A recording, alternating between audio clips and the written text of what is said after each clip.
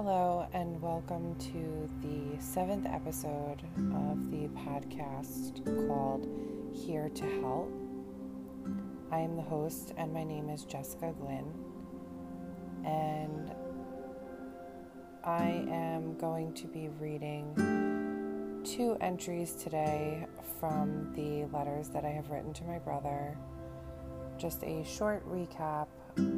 I am doing this podcast so that I can help those that are going through a loss or a traumatic loss of someone that they love.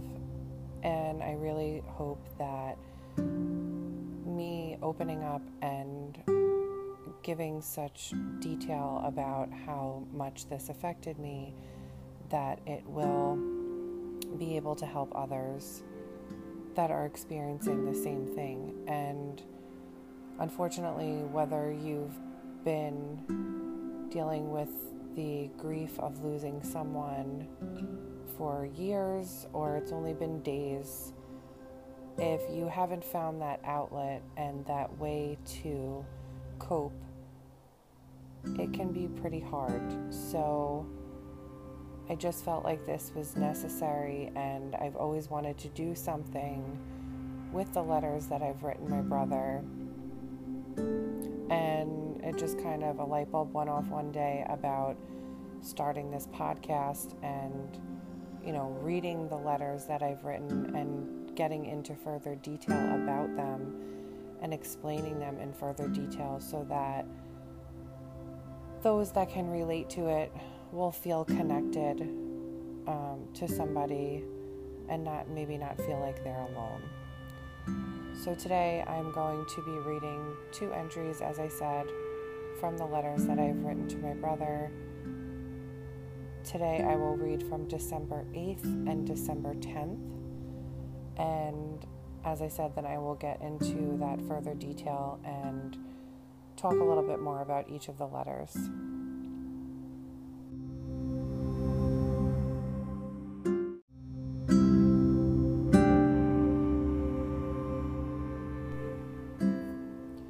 December 8th. Today was a really hard day. I could not stop crying. I'm just starting to take in the realization that this is forever and how I wish I was able to change it. Then I made the mistake of going through our text messages together. November 1st was the day you had the panic attack. Dad is the one who called and told me. You asked him to leave work early because you felt like you couldn't breathe. I called a mental health facility that recommended Mather Hospital. When I called and spoke to you, you were cold and told me that you weren't going, in quotes, that you were fine. It wasn't until I started to cry that you changed your tone. You yelled, cried, and had all sorts of emotions, but our talk was then a decent one. I felt like I had gotten to you. You promised me 2 things. 1, to go back to counseling that I had recommended for you to go to, and 2, to stay with me whenever you needed to get out of Mom and Dad's house. The text from after our phone call, you said, in quotes, I'm sorry I upset you. I think we need to have a brother-sister talk. I love you, Jess. I just reread this today and could literally feel my heart being ripped apart. Why didn't I go there that night to have that talk? I agreed and I said I wanted to talk, but it just never happened. I cannot take the heaviness of this fact. What if this talk made you feel differently?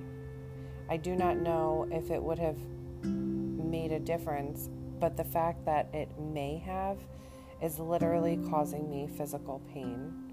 I cannot take this pain, so I'm just crying and crying. I'm screaming out loud how sorry I am. I am so sorry, Christopher. I am so sorry that I failed you. I am so fucking sorry that you felt this alone enough to kill yourself. December 10th. I woke up this morning from a dream at 5:30 a.m. because Camilla was up. You were there for a while in my dream, joking around.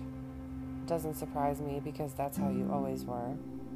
Next, we were at Mom's. I was on the end of the couch where I always sit. You came in from the back hallway like you always did. I said to you, as if to get you to want to come back, Camilla misses you. And you replied, I miss her too, Sika.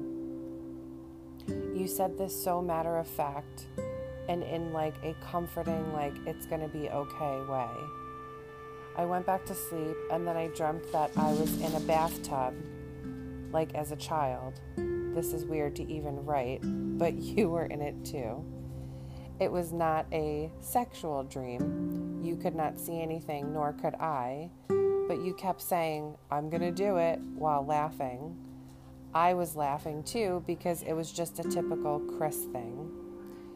In an awkward situation that you turned into a funny one, you were going to splash me.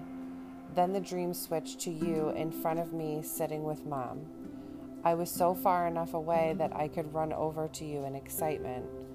I cannot describe in words what it was like to see you. I hugged you and it felt so comforting, like I was home. Before I hugged you, you were talking to Mom. She was telling you excitedly how she's been praying for you. After I hugged you, I started to cry, and I asked you if you were happier there than you were here. I don't remember a clear answer. When I woke up, I felt like you were saying, like, I really can't answer that. I'm not sure if these dreams were definitely a visit from you, but it's the first time I have seen you since everything happened. It was nice to see your face, feel your hug, and hear you say Sika.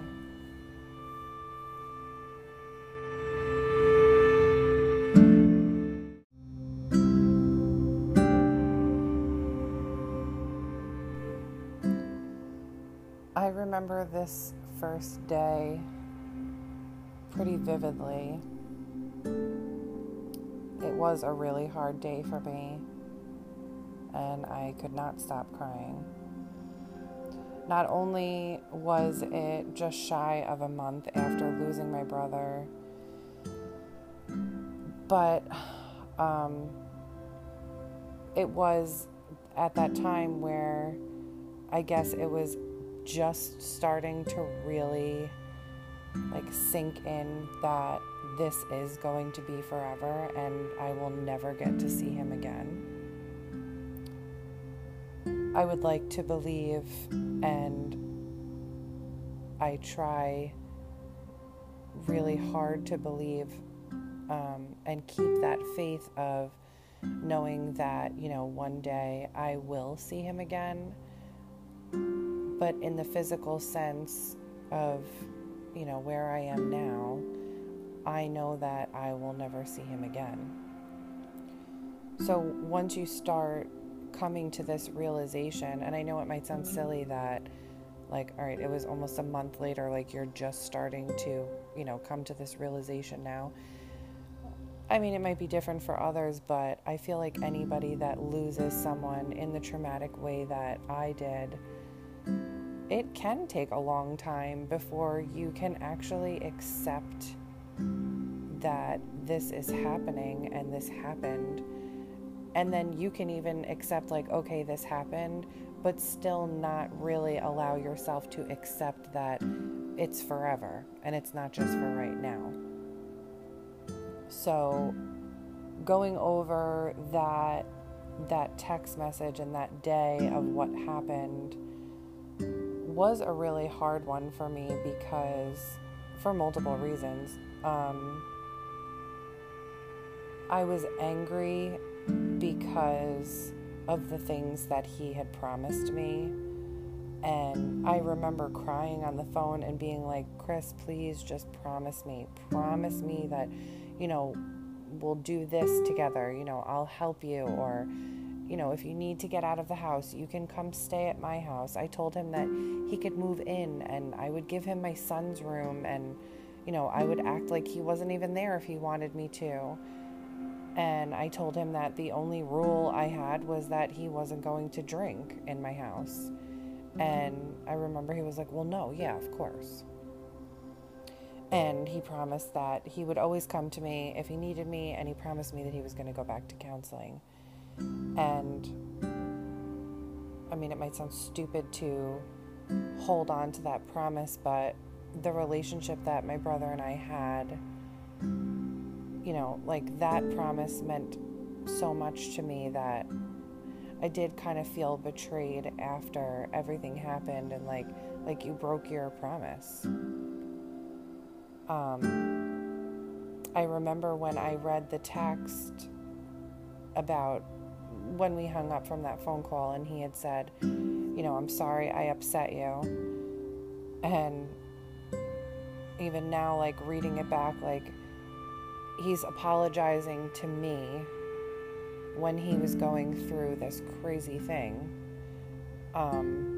So he was still thinking of me and how he upset me. And I think we need to have that brother-sister talk, and that he loves me. So again, for multiple reasons, those 3 sentences were like a knife to the heart. After his passing and reading this, again, that realization that I will never be able to have that talk with him ever again. I'll never be able to have that talk ever. And knowing that I didn't go there that night,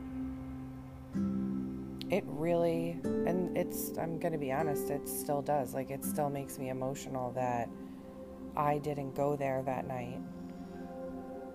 And selfishly,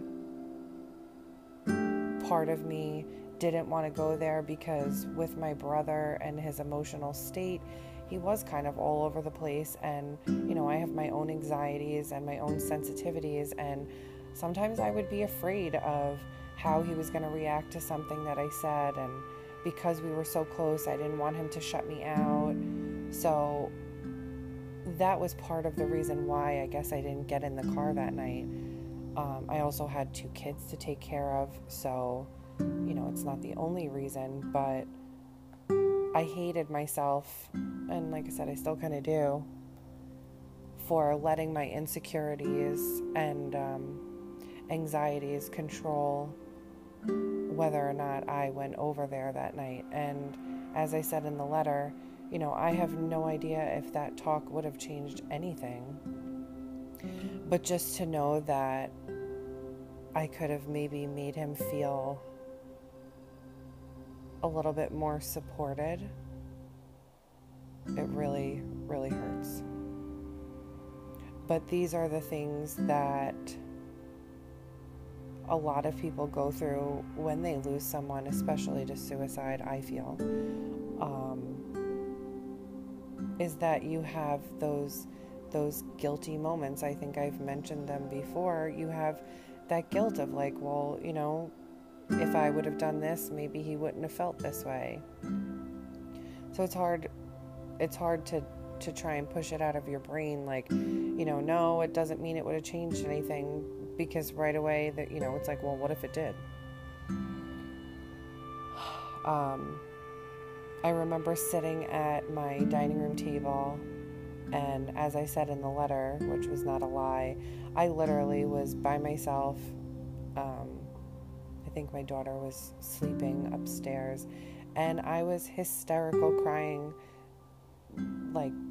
not screaming on the top of my lungs, but talking out loud, "I am so sorry, Chris." And I remember screaming it at my table, like he could hear me. And then my dream that I had on the 10th, again, I can still remember the feeling of waking up and being like, oh my God, that sucks that was a dream, but holy shit, was it so nice to see him. Like, it's like, when you go on vacation or you have to go away for work and you come home and you see your family again, it's like, oh gosh, I can't wait to see their face. And, you see them and it's such a good feeling. It makes me emotional, but that's exactly how I felt seeing him in my dream. Because to me, it was a visit from him, and I could still feel the hug that he gave me and the smile on his face. And as I said in my letter, like hearing him say Sika, because that's what he used to call me. And the bathtub dream, I have to bring this up because it's it's kind of embarrassing, but it's if you know my brother, it's something typical. He loved to make people laugh, but even if it was like something uncomfortable, he was the one that was going to say it. So that's why I really felt like this was a visit from him, trying to make it where, like, for me to describe this dream would make me uncomfortable, but it's funny. But yeah, we were both sitting in like a tub, and like I said, you couldn't see anything. I couldn't see anything. It wasn't like that.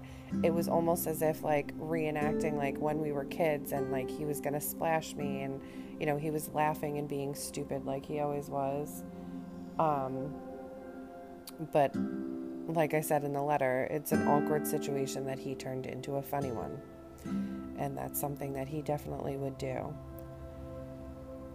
And then the other part of the dream where, as I walked over, I heard my mom talking to him, and she was excited, telling him like, I've been praying for you, which I thought was weird because of how my mom told me around my birthday. I think it was the last episode of this podcast that I explained that, how my mom was telling me that she had just, she had been praying for him. And then when I asked him, are you happier where you are now? I think because that's something that I really struggled with. Like, he was so unhappy here. I wanted to know, is he happier where he is now? Is he happy that he did what he did? And for a variety of reasons, one, like almost jealous of wherever he is, jealous that he wanted to be there more than he wanted to be here. And then the other side of it is, once I knew that he did what he did, your heart hurts for them, and thinking how much pain he must have felt to be able to do that to himself.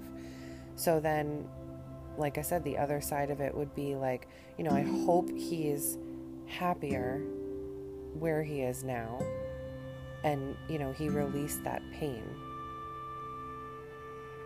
So I always welcome the dreams that I have of him, and I haven't had one in a while. They kind of started to be like scattered, like here or there. But when I wake up in the morning and I know I've had one of those dreams, it's just such a good feeling, because you long to, and yearn to see these people that you've lost. And even in a dream, it's like a special gift that you get to see them and interact with them. And even if it's something your own mind is making up and it's not a visit, it's still something special to me, because I still go through my spurts. Like this morning I woke up and I, was looking at like videos and memories came up, and, I see his face and I still think like, God, the rest of my life, I won't see him. Like, oh my gosh, he's not here. So those dreams are something that are nice to have.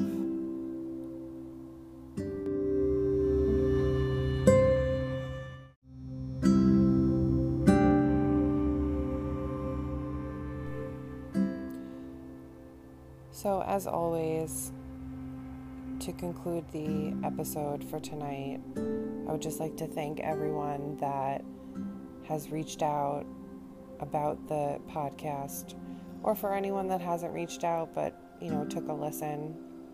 And I hope that this episode was something that was able to help someone.